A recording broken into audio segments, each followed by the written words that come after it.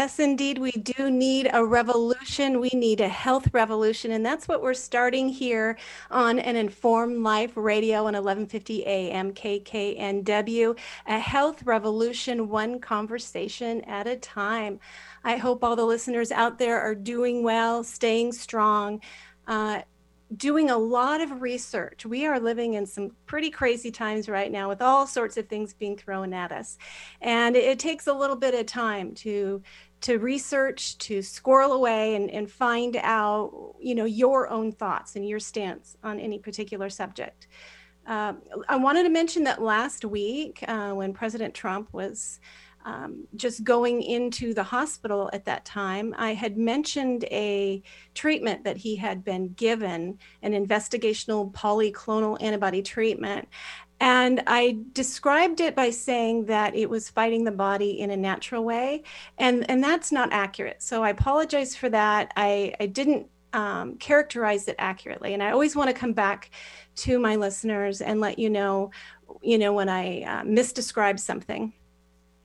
So it attempts to mimic what the body does, the natural thing the body does. And it's that mimicry that makes all the difference. So the manufacturer of that antibody treatment describes it as, this is Regeneron, our novel antiviral antibody cocktail is being studied for its potential both to treat people with COVID-19 and to prevent SARS-CoV-2 infection. Our COVID-19 related discovery efforts started in early 2020 when we began producing hundreds of virus neutralizing antibodies in our genetically engineered mice and identifying similarly performing antibodies from human COVID-19 survivors. So, once they identified those COVID-19 survivor antibodies, then they began to clone them in their labs. So it is, genetically engineered product, and it does seem to have some potential.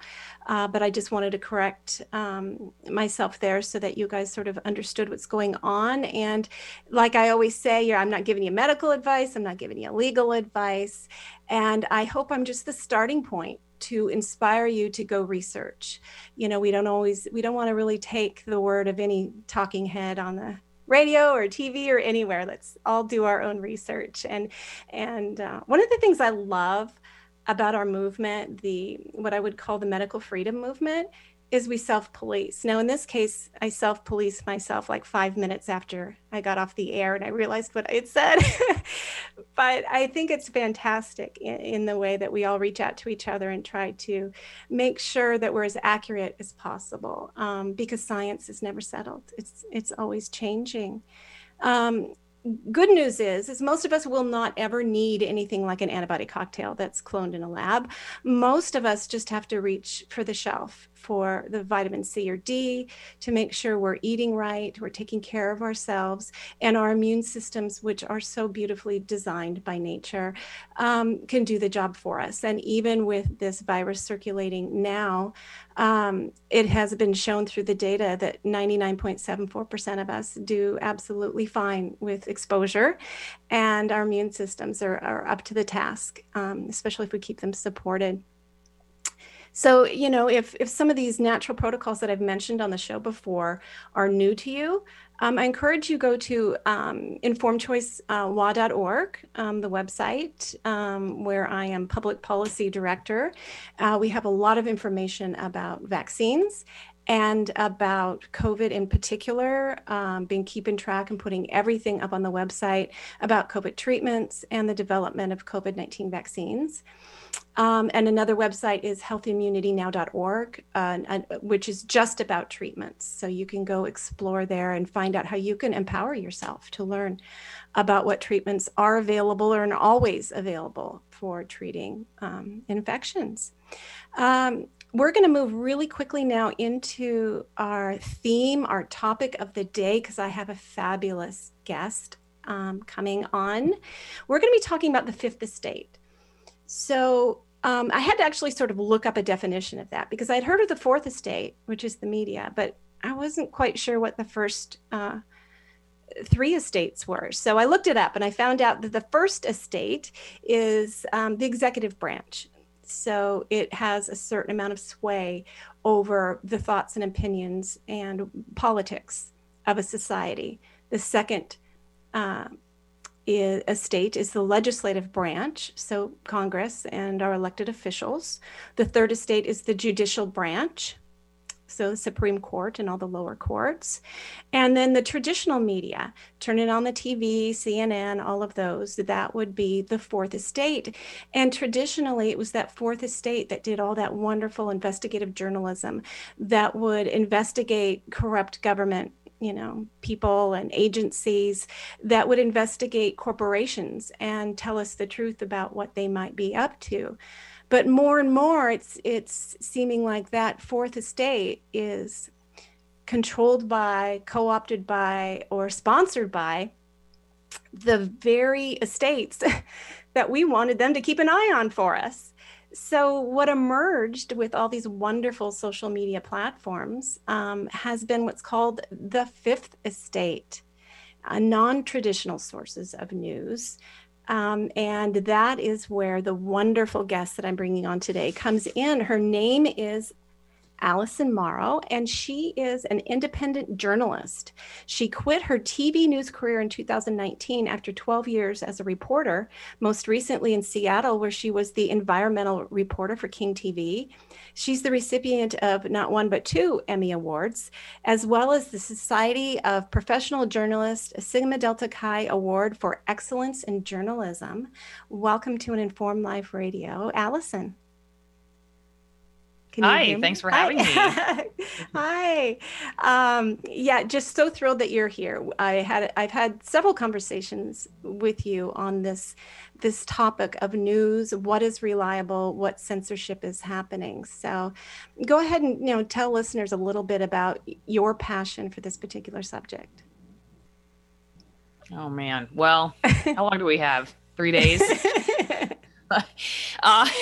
Well, I mean, I guess bottom line, the reason that I got onto YouTube and started talking about the fourth estate from now the fifth estate is because I am concerned that the depictions of reality, depending on what you're consuming, are not even just different. They are completely...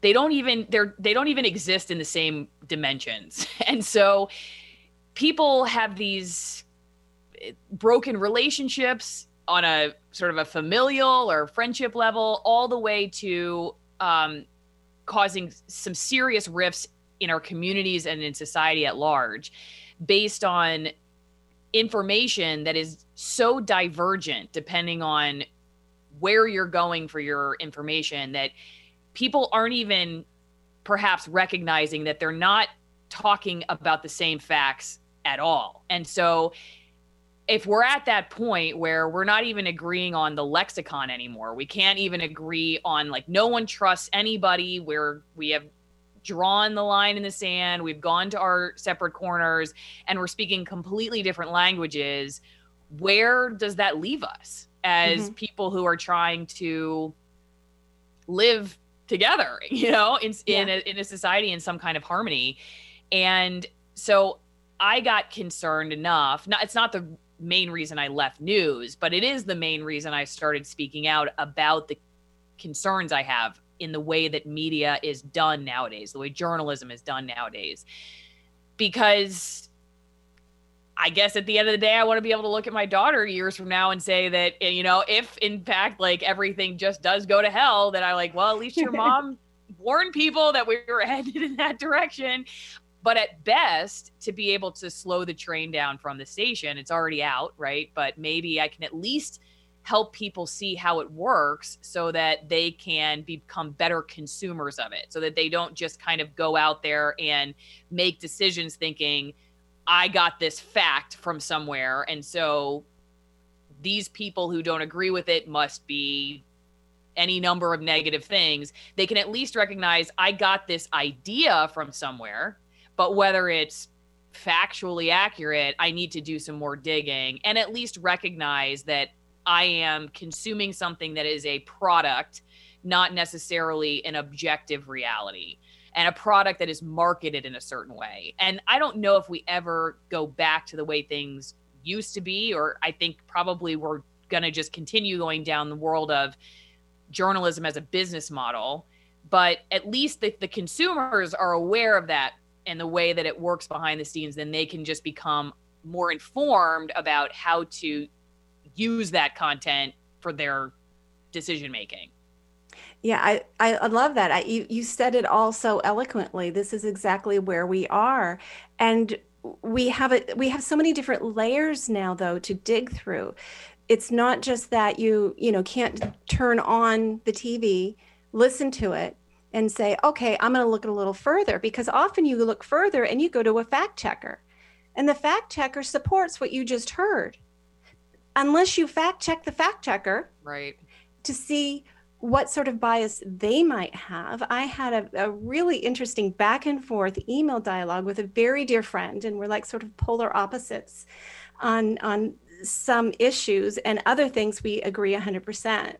And what we agree on most is we love and respect each other. And so we're going to have this wonderful dialogue.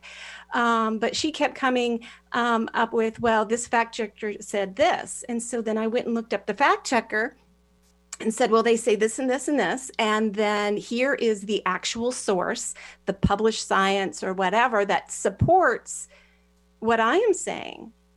And, you know, it's sort of mind boggling. And so you have to do so much work to try to figure out today. Yeah.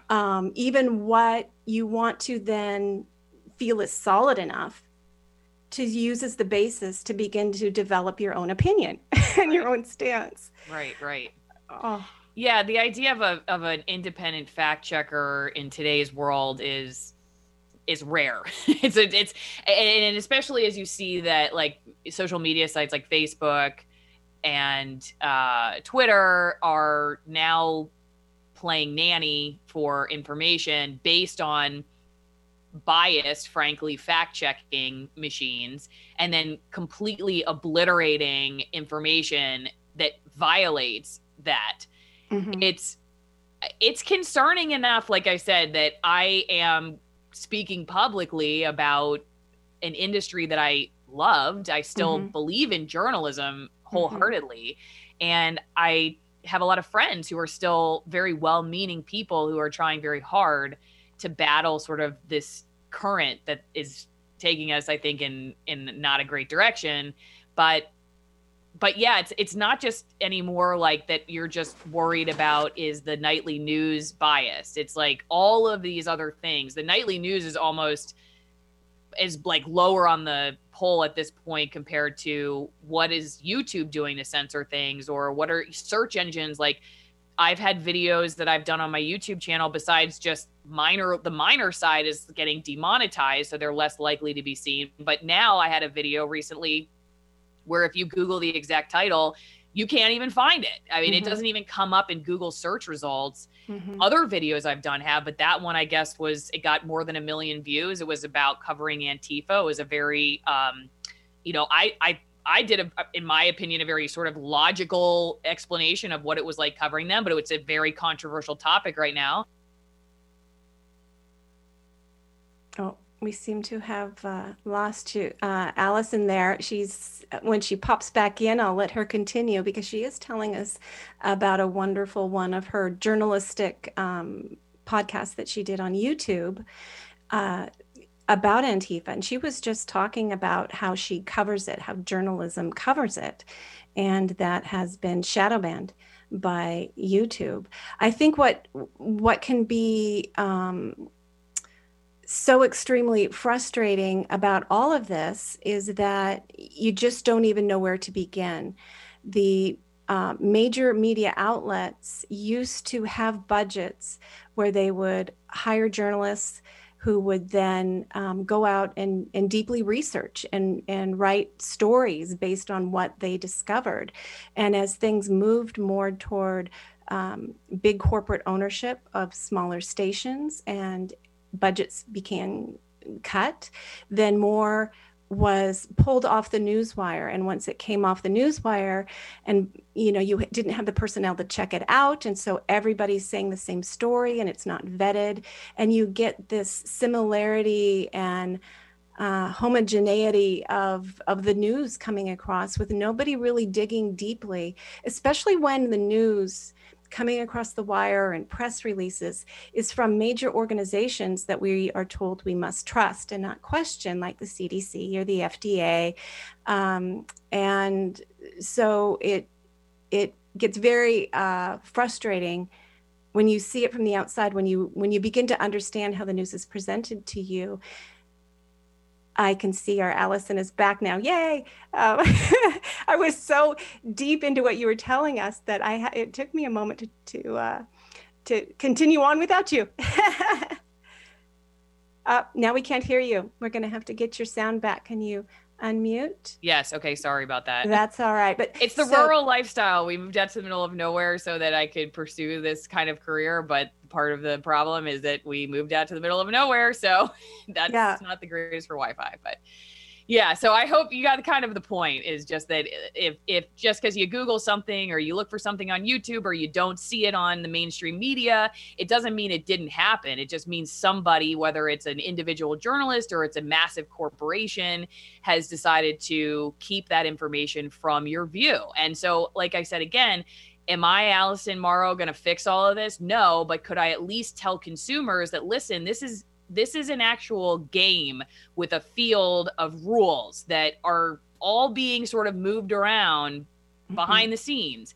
And you just at least need to know what you're getting. I was listening to journalist Matt Taibbi the other day talk about this. And he says, like, he just wants people to understand that consuming news is just like buying a donut. Like, you need to know that you're buying a product and that it's made to taste a certain way and look a certain way, and it's packaged a certain way, and it's meant to give you a certain feeling when you consume it. And as long as you at least know that, then, you know, you can be better informed about what you're getting, so that you don't necessarily just swallow it whole thinking that, you know, the person who didn't see the donut your way is just crazy. You know, it's just like, at least to realize that when you guys are going, if you watch one station or you're on this channel or whatever, you're literally walking into different bakeries and they are saying these are all donuts, but they're not the same.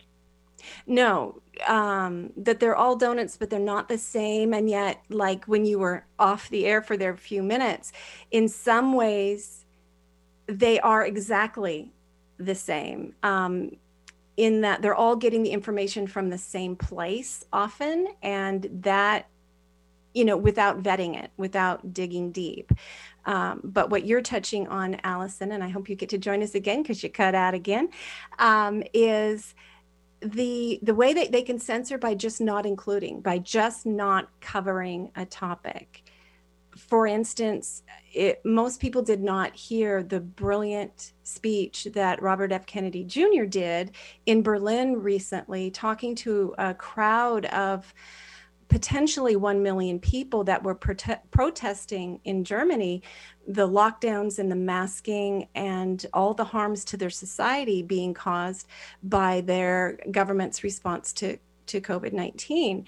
That was either not covered, or it was covered completely inaccurately, with the number of people minimized and false things said about who was organizing it. Another huge incident that I recall, like in the year about 2000, there was a transcript that was released through public records. It's called the Simpsonwood transcript. If you go to informedchoicelaw.org and put in the search engine Simpsonwood, you can find it.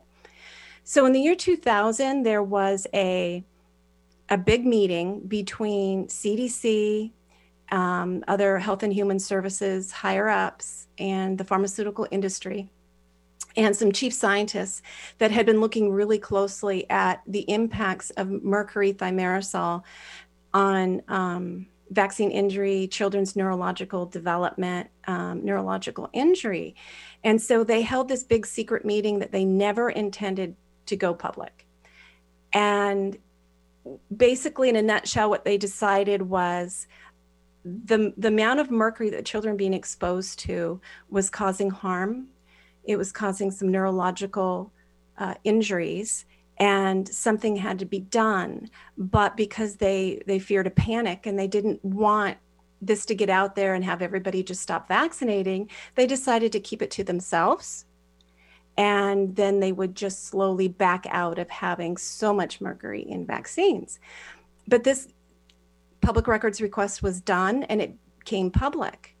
But you didn't hear about it on CNN or CBS. 60 Minutes did not cover it. You would have thought it would have been huge news, but you don't find it anywhere except for on alternative media or medical freedom websites. And it's a pretty powerful document. I encourage you guys to go read this transcript. So just not telling the American public things, Allison, I think is very disturbing. We have a president now that's very controversial, and the news, major news stations, is often not covering press conferences. They're just deciding not to tell the public what he has to say. And I just think no matter what you feel about the president, to censor what he says just seems to be not quite the right approach. It seems very un-American and I don't know if it's unconstitutional. Maybe it is. Those freedom rights. Allison, are you back with us again? I'm back. Yeah, okay. I went and reset the router, so hopefully it won't happen again. Oh, that's fantastic. Okay, that's all right. This is live radio and it happens. You know, and Bernadette likes to talk, but I was less prepared with some points because you are so brilliant on this subject. I wanted to give you like the full hour. But you bring a good perspective too, because you look at this from the health angle. And I mean, obviously the information sector, whatever you want to call it, it deals with health and many other things. But health brings up, just like when I was an environmental reporter, health brings up other angles: politics, the environment, cultural values, freedom of speech. So it's not just health, or it's not just journal. I mean, it's a cross section of all kinds of really important ideas. And I think, like when you were asking earlier about why I'm so passionate about this, because frankly, my number one thing that I'm really the most passionate about is talking about like supporting your local farmers. I'm really into meeting my guys and gals off the side of the highway and buying direct and feeding my family really good, high quality food and its role in health and everything. But if the way that we do information sharing is going to continue down this path that it's on right now, then it doesn't matter what the information is specifically, because the context and the structure of the vessel is so damaged that it doesn't matter what we're talking about anymore. So I could spend all day going on and on about supporting your local farmer, but if YouTube doesn't like that idea, then what does it matter? And so that's when I realized that I have to use my background as a journalist and somebody who's been behind the scenes in this industry to shed light on where we're heading. Because if I ever want to talk about my passion ever again in a format, in a world where people can access that information, then I first have to deal with the vessel itself and help people who are on the front lines of saying, you know, I think we're heading into some murky waters and we really should start figuring out how to do this better. And like I said, even if it's not necessarily an immediate solution, it's at least giving people the understanding of what they're consuming instead of just being like bots, you know, just being manipulated. I don't know if your viewers or your listeners have seen The Social Dilemma. I haven't seen it yet. The documentary. Is that a movie? Say it again. It's a film. It's a documentary. I think you can get it on Netflix.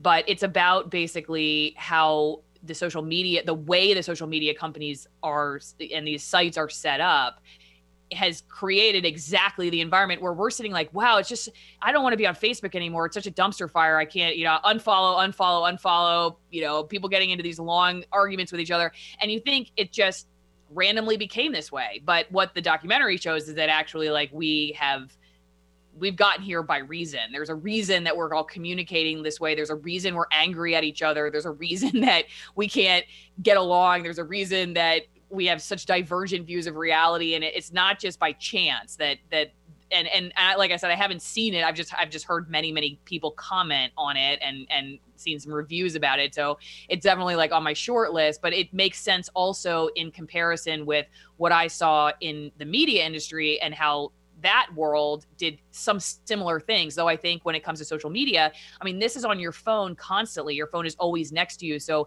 you don't even get away from it anymore. Whereas where the news maybe was at 6 or 7 a.m. and then maybe noon and then maybe 6 or 11 o'clock at night, not only have the news cycles gone to a 24-hour on cable, but you also now have these cell phones that are always connecting you to these really just very volatile worlds of communication, and people are starting to lose their minds, but they're thinking like, oh, this is just the way it is. But it's not just the way it is. It's been a choice, and it's been constructed that way. And you are being in a lot of ways, you're being used for the purpose that it was set out to do. And so as long as people just recognize that, I've had a lot of friends who have said, I'm just going to delete this stuff off my phone because I just don't have the ability to not check it. So I'm just taking it off my phone as a security precaution. We have a young kid. I don't know what the world's gonna be like. She's only 5 months old, but I'm worried we'll have these things implanted into our brains by the time she's 5. So yeah, we definitely have to take action, and that's a good place to leave it. We're going to go on a quick break here. You're listening to an Informed Life Radio on 1150 AM KKNW. We'll be right back.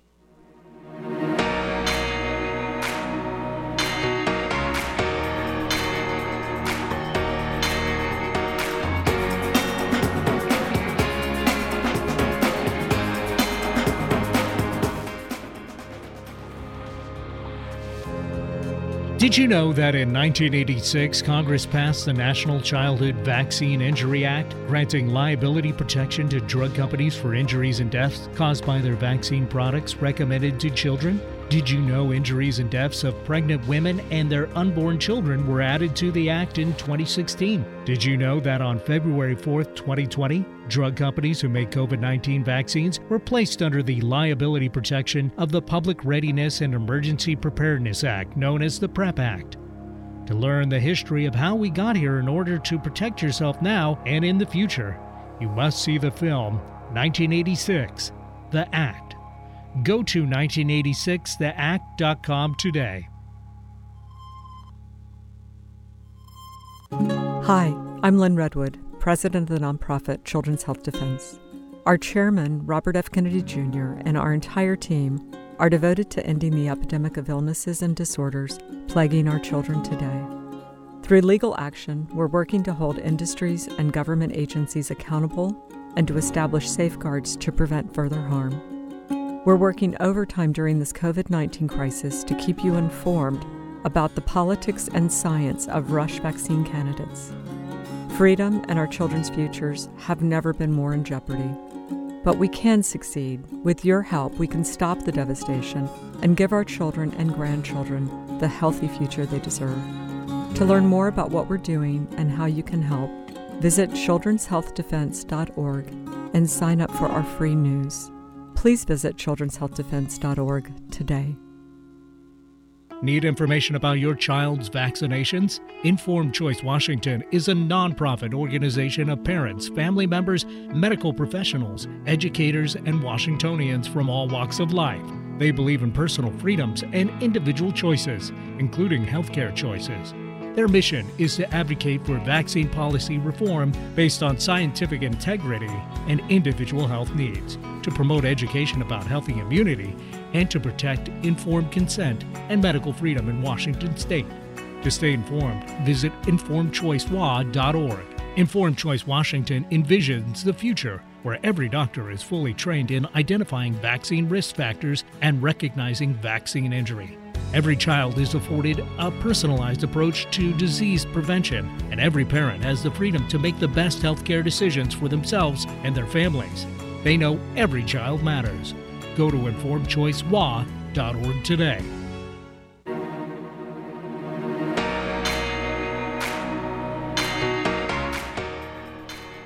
Welcome back to an Informed Life Radio on 1150 AM KKNW. I'm your host, Bernadette Pager, and with me today is independent journalist Allison.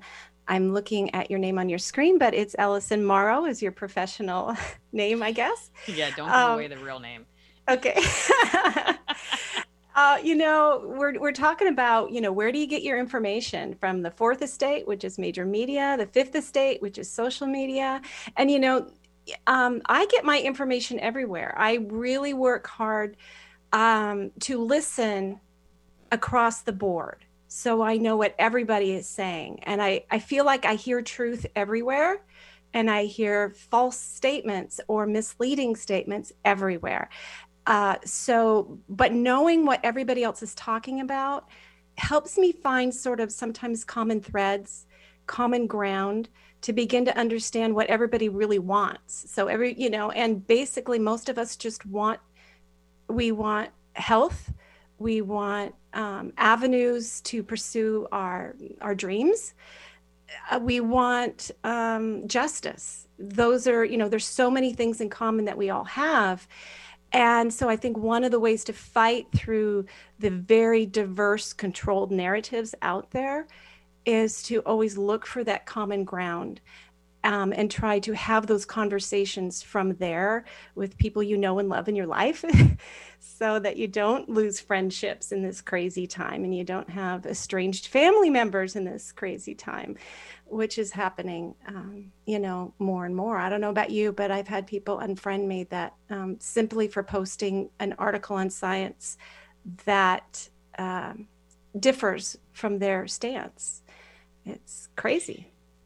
Yeah, I did a video a couple years ago before we were even where we're at now on about superiority hurting our ability to have these debates, because I don't really think that there's anything new to folks having different opinions on current events or whatever else. What to me is very damaging is the moral superiority that goes along with it. And when you have the idea that somebody who disagrees with you is not just wrong, but somehow sort of inferior in a very existential way, then there's no real way to have a good faith dialogue about our differences. And so I think a lot of this is sort of pointing us to a really deep question about who we are and who we want to be, more so than I think the cacophony of debatable topics. There's an opportunity, I think, for all of us to really sit back and do some self-reflection. Why does this person drive me so crazy? Why do I get angry when the person that I supposedly love says these things? Like, what is it? Because you can disagree with somebody without losing your cool, right? These are possible. And so to really sit back and say, like, what is it about that idea or that person that just makes me so upset, where I just feel like, oh, I gotta hit that unfollow button or that unfriend button, and I'm not gonna ever have dinner with them, or I can't talk politics. That's something that you can't really, you can't necessarily find a news source that's going to do that for you. People ask me all the time, like, where should I go for independent? Where should I go for this kind of journalism or that kind of journalism? Like, I always say that first and foremost, like, you got to start looking at yourself in the mirror and say, like, well, who am I that I come to these news sources with? Like, what kind of attitude am I bringing to the table? Because that's going to filter everything else from there. And I think really society, I mean, we look at these big problems and they're on this sort of meta level, like the Supreme Court or COVID-19, healthcare, big pharma, all this stuff. But it's all just a grouping of individuals. And, we used to say that national news is really just local news that's put on a national platform. And local news is just a community. It's just a group of people, multiple families trying to figure it out. So to me, it's kind of got to start there. I'm sure that shows my own bias, but I think, like, that's definitely something that I've been chewing on for a long time, is why are we bringing these senses of moral superiority to conversations instead of saying we're equals? Maybe we disagree. Let's try to talk this out, instead of I'm going to talk down to you and sort of cast you out of my view and out of society because I find you to be repugnant. We have these purity standards now of, like, who we're willing to talk to or who we can associate with. I had a friend the other day who's actually a journalist who texted me, she sent me a video about a particular topic that was trending in the news. And she's like, I don't agree with everything this person says, but blank, blank, blank. And I wrote her back and I said, why did you have to qualify your video share with, I don't agree with everything this person says, but like, why would you think I would assume you would agree with everything this person says? But that's how we qualify our relationships now. You know, I don't agree with everything, so don't judge me. Right. And it's like, but I like to talk to everybody. I've always been that way. When I was a journalist, that was the thing that I prided myself in with my work, was that like, I was not going to back down from difficult topics and difficult interviews because I was genuinely curious about other views. And I wanted to let those people inform me. And I think partially because I just wasn't very emotionally attached to them. And so as I started to think about like, where does this emotion come from? I do believe a lot of it comes from this sense of like superiority about our own side and the repugnance of the other person and the other side. And that has to be dealt with if you're ever going to have a good faith conversation with somebody who's different than you are. Yeah, what's the term? I can't think of it. That's really popular right now when you're judging somebody based on their stance. Identitarianism. Is that what you're? No, that's not. That's a good one, but that's not what I was thinking of. But it seems to be that there is just so much judgment in somebody's making a stance that where we haven't. I can see why your friend apologized, because there is the social judgment that if you don't take what is the most popular stance right now and you dare to say so, you know you're going to be attacked. If you say, I read the science on masking and I don't think it's good for the general public, don't say that in downtown Seattle, or you will get, verbally, if not physically, attacked by somebody who's so pro-mask that, there's just this over the top emotion that has been put on people's stances that didn't used to exist. Maybe it's because, like you said, we are so immersed in it. It's not just turn on the 5 o'clock news once a day, but we're saturated in it. And when it comes to COVID, I tell you, that first week when they really began like that stay home, stay safe, it was a little freaky because one day I was not staying home. I was being safe, but on my way to the store, I turn on my phone and my phone tells me, is this trip really necessary on the map function? I'm thinking that's crazy. Right. And then I'm driving down the road and the overhead sign says, stay home, stay safe, don't drive if you don't have to, and then I get to the store and all these signs are telling me this, and then it's on the speakers telling me this, and I get in the car and it's on the radio, and then I go home and I'm developing some different things for my work with Informed Choice Washington, and I go to this wonderful website that I go to design some things. And as I begin to type in infection and COVID, something pops up and it says, the CDC says, and this design platform is trying to provide me templates for what I should say regarding this subject. Everything's saturated in messaging of a certain angle type, right? Right. And yeah. Yeah, and then it gets labeled like dangerous, and then you're dangerous if you share it. And, I've seen how this works behind the scenes on YouTube. I think we've talked about this on other broadcasts of yours where I had 2 videos. One was about the Chaz Chop in Seattle. That if you don't remember that, it was sort of the kind of the takeover of several blocks of one neighborhood in Seattle. And then I also did a video about people out protesting COVID-19 economic shutdowns, and YouTube flagged my COVID-19 protests as dangerous content and demonetized it, which basically means it doesn't get the eyeballs that because if YouTube can't make money off of it, it's not going to show it to a lot of people, right? So that's the problem. Is it's not like I make a ton of money, but it's not that stock's just not going to get out there. Whereas the Chaz Chop, where several people were shot, somebody died. We know from former police chief Carmen Best that they couldn't get emergency services in there, that it was a serious problem responding to violent crime. That was not demonetized as dangerous content. So, as you were saying earlier about the fact checkers, like who's telling you that this is dangerous or not dangerous? YouTube for COVID goes by WHO guidelines.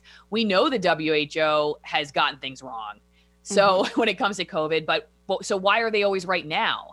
And so, yeah, there are all these foresight. It's very difficult, but now you can see why people have finally said, like, well, I'm just going to find my own corner of reality because I don't trust anybody else. And then they lose the ability or even the understanding that there are other ideas out there that may actually be valid, but people have gotten so skeptical. And I think really that is ultimately my reason for talking about all this, is because I do think like we could get to the point in the near future where there could be like an asteroid coming towards Earth, and the journalists are really going to need the public to pay attention at that point, right? It's like, we've got an asteroid coming to Earth. It's going to be here in 1 hour.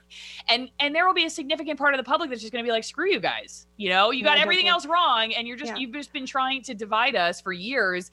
I'm not going to go out with the asteroid. I don't believe there's an asteroid coming at all, because there's been so much like, you know, cry wolf, wolf, and slanting and just, you know, stuff that like I said, if you, depending on who you're watching completely different realities that people have gotten to the point where they don't trust the stuff that really actually we do need to start talking about. And that to me is really the danger, is like, okay, we're going to get to a point where there will be something that we really need to talk about, and people will be incapable of doing that. And now we got a really serious problem on our hands. I agree. And sort of perversely, one of the ways in which information is attempted to be controlled is through an entire business about false information. So I attended at the UW a course on, actually it was the professors who taught the course. They were doing it at another event that I attended on fake news, false information, and how to spot it. And when I brought up something that was truly false information in regards to science, and I, was able to show them this, and this, they like shut me down because it didn't match what they thought was fake news, right?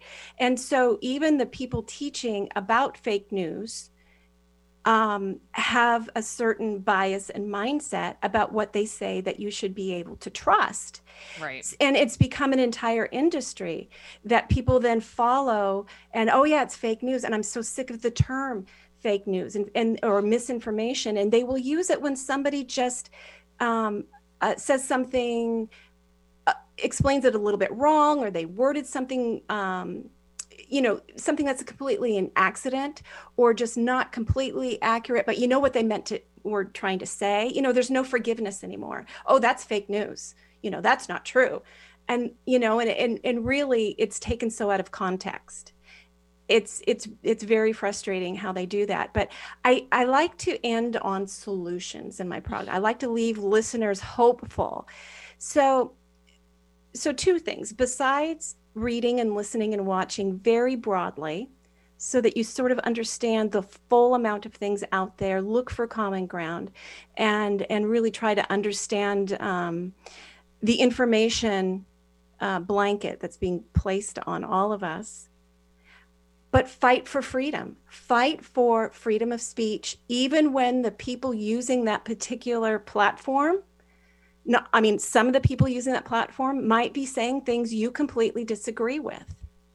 Because right now we have a lot of money being invested in these major airways, these major ways of putting information before you, that are encouraging people to agree with censorship if it doesn't agree with them. Yeah. And that might work when they're scared. Right, when they're scared. And in order to fight for freedom so that you have it when you need it, you have to fight for the right for somebody to speak about something in a way you oppose. It's funny that you bring this up, because I have a constitutional attorney come on my channel a lot, and he told me that is the utilitarian way of arguing for basic rights, and that I'm a utilitarian. But is that good or bad? Well, it's second tier to the benevolent way of looking at things, because I want to be benevolent. I'm utilitarian too, so don't feel bad. Okay. But he said that sort of the way when they're in law school that they talk about this is that and the way that the founding fathers of the United States of America looked at it was that you are given these inalienable rights, and that you should have them regardless of whether anyone else, like, it's like, in other words, instead of arguing, well, I have to protect it for them so that it is there for me, it should just be, I should protect it for them because it's an inalienable right. And that the freedom to express yourself, to speak the truth, or to speak, what you've found in your own life to be something worthy of sharing, that's not something that you have been given by the government. You have that given by God. And that's supposed to be something that we protect for one another, regardless of whether we ever get it. So that's the benevolent way of looking at it. The utilitarian way, I get it. Like I told him, you're out with the public, sometimes it's easier to argue that instead of like expecting everybody to be benevolent. But yes, that is a great point. And I don't think a lot of people realize that. And there are folks on both the right and the left who would agree on that point. And I would say it would be more of like sort of the populist side of either party, because they're the ones who look at the establishment and say, wait a second, if you guys have like been keeping us out of the foray here for a long time, and if we allow for the big guys to keep saying like, we're going to protect you, at some point they're going to just throw us all into the dungeon and be done with us, and we'll never have a chance. So so the populist right has to protect the populist left, because they start seeing that the same thing's happening to both sides. And I found that to be a fascinating point of unification on both sides, is folks who are waking up in different political parties saying, hang on a second, maybe actually the majority of us are dealing with the same problems. Like you said, like we're just the same kind of problems, trying to feed our families and pay our bills and get a good night's sleep if we can, and try to make the world a bit of a better place than it was when we came into it. And that we're being divided by a minority of very powerful voices. And and to start more focusing on our points of conversion instead of diversion. Yeah. Oh, I absolutely love that. That is definitely what we need to do. And, I think because when you describe the benevolent reason for protecting freedom of speech, and all freedoms really, is what I totally agree with. The utilitarian sort of argument, I believe, is part of the journey that you have to sometimes take in order to change perspectives, or help people understand if they're like over, at one place, and you want them to kind of look down the road to what it might imply. That's often the argument, like in the whole vaccine debate. Even though, I have my own personal beliefs and stance and health choices regarding vaccines, I will always argue for individual choice to choose a vaccine product, because I believe in medical freedom. I believe in freedom of choice, but I believe in fully informed freedom of choice, not coerced, into making a choice. And so sometimes when you have people who've been so much immersed in the language of vaccines are safe and effective, injuries are 1 in a million, all the things we know not to be true, in order for them to sort of understand why they would want to even fight to retain their religious and personal exemption to vaccination for their children to attend school, sometimes it has to be something like, well, like when a shot comes along that they don't want, like the HPV shot, a lot of parents are saying no because, a lot of reasons. And you have to say, well, if you don't protect your right to say no, that's utilitarian. Then if somebody decides to add it, you won't be able to say no. And then they wake up, well, wait a minute, I guess I do want to help you fight to retain medical freedom because I don't want to make that choice. Right. So it's part of that journey. Yeah. And I mean, you were saying like ending on a positive note and like, what can people do? And I think the place to start often is to say, and I've unfortunately seen journalists saying this because of course they haven't cut me all out yet. They don't see me as a total infiltrator yet. but I'm sure someday that I'm going to get blocked from everybody's accounts, but I still see how people talk behind the scenes. And I see, not always, but regularly I see this.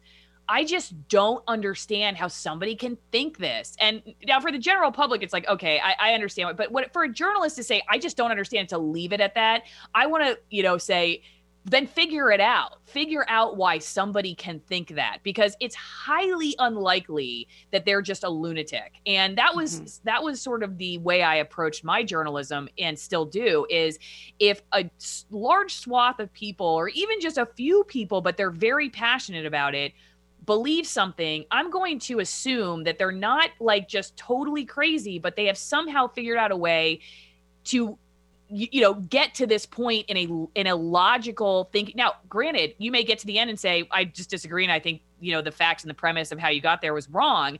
But instead of just writing off entire groups of people who have divergent viewpoints, because I'm just like, I just can't understand, how could you possibly think that? I think the first place is like, if that's something you're saying right now, like that's exactly the thing you want to look at and say, okay, I want to figure out to get to the bottom of it.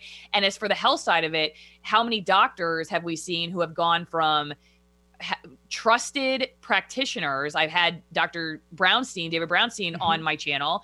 For decades, that guy was healing people and looked at as an expert in his field. And I know somebody personally who had rheumatoid arthritis who was healed by him, who no other doctor could help.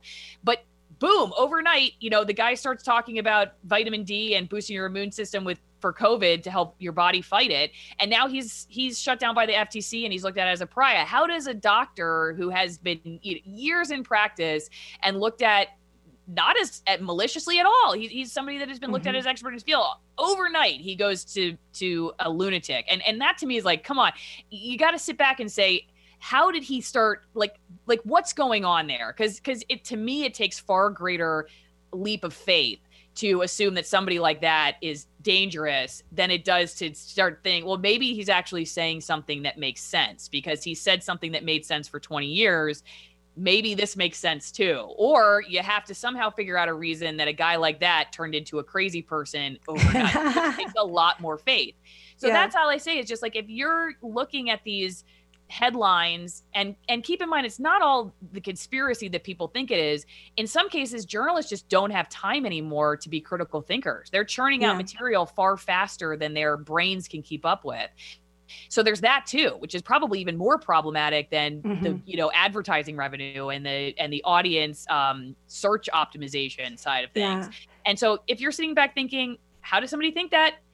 Go figure it out. Don't just keep looking at them like they're crazy. That is a perfect place to end here, Allison. I want to thank you so much for joining me. I'm going to have you on again. I hope you'll come on again. There's never enough time to talk about this subject. All kinds of great things too. Of course. Yeah, I'd love to. Tell everybody your YouTube channel real quick. It's just youtube.com/Allison Morrow, 1 L, 2 R's. Excellent. Just like tomorrow without the 2. Yeah. Thank you so much. And I want to remind listeners, if you like the show, if you want to stay informed, especially as we're heading toward the next legislative session, if you want to know what legislation might be impacting your personal freedom choices, please support Informed Choice Washington with your donations. If you give to the C4, you can support this show and Informed Life Radio. You've been listening to 1150 AM KKNW. Everybody have a great weekend. First you go down and then you go up to make it better, down on the ground, it's just one way up, make it better, if you stand by me, I will stand by you. During this unprecedented response to an infection outbreak, it has been made very clear that shutting down lives and businesses is not sustainable or repeatable. We've also learned that it's unnecessary. Treatments exist and always exist. For 99% of the population, nutrients and oxidative therapies that support the immune system and improve symptoms are always available to address viral infections. For the less than 1% who need more, inexpensive, unpatentable drugs can be added to the nutrient therapies to improve outcomes. It's time each and every one of us empower ourselves with this knowledge.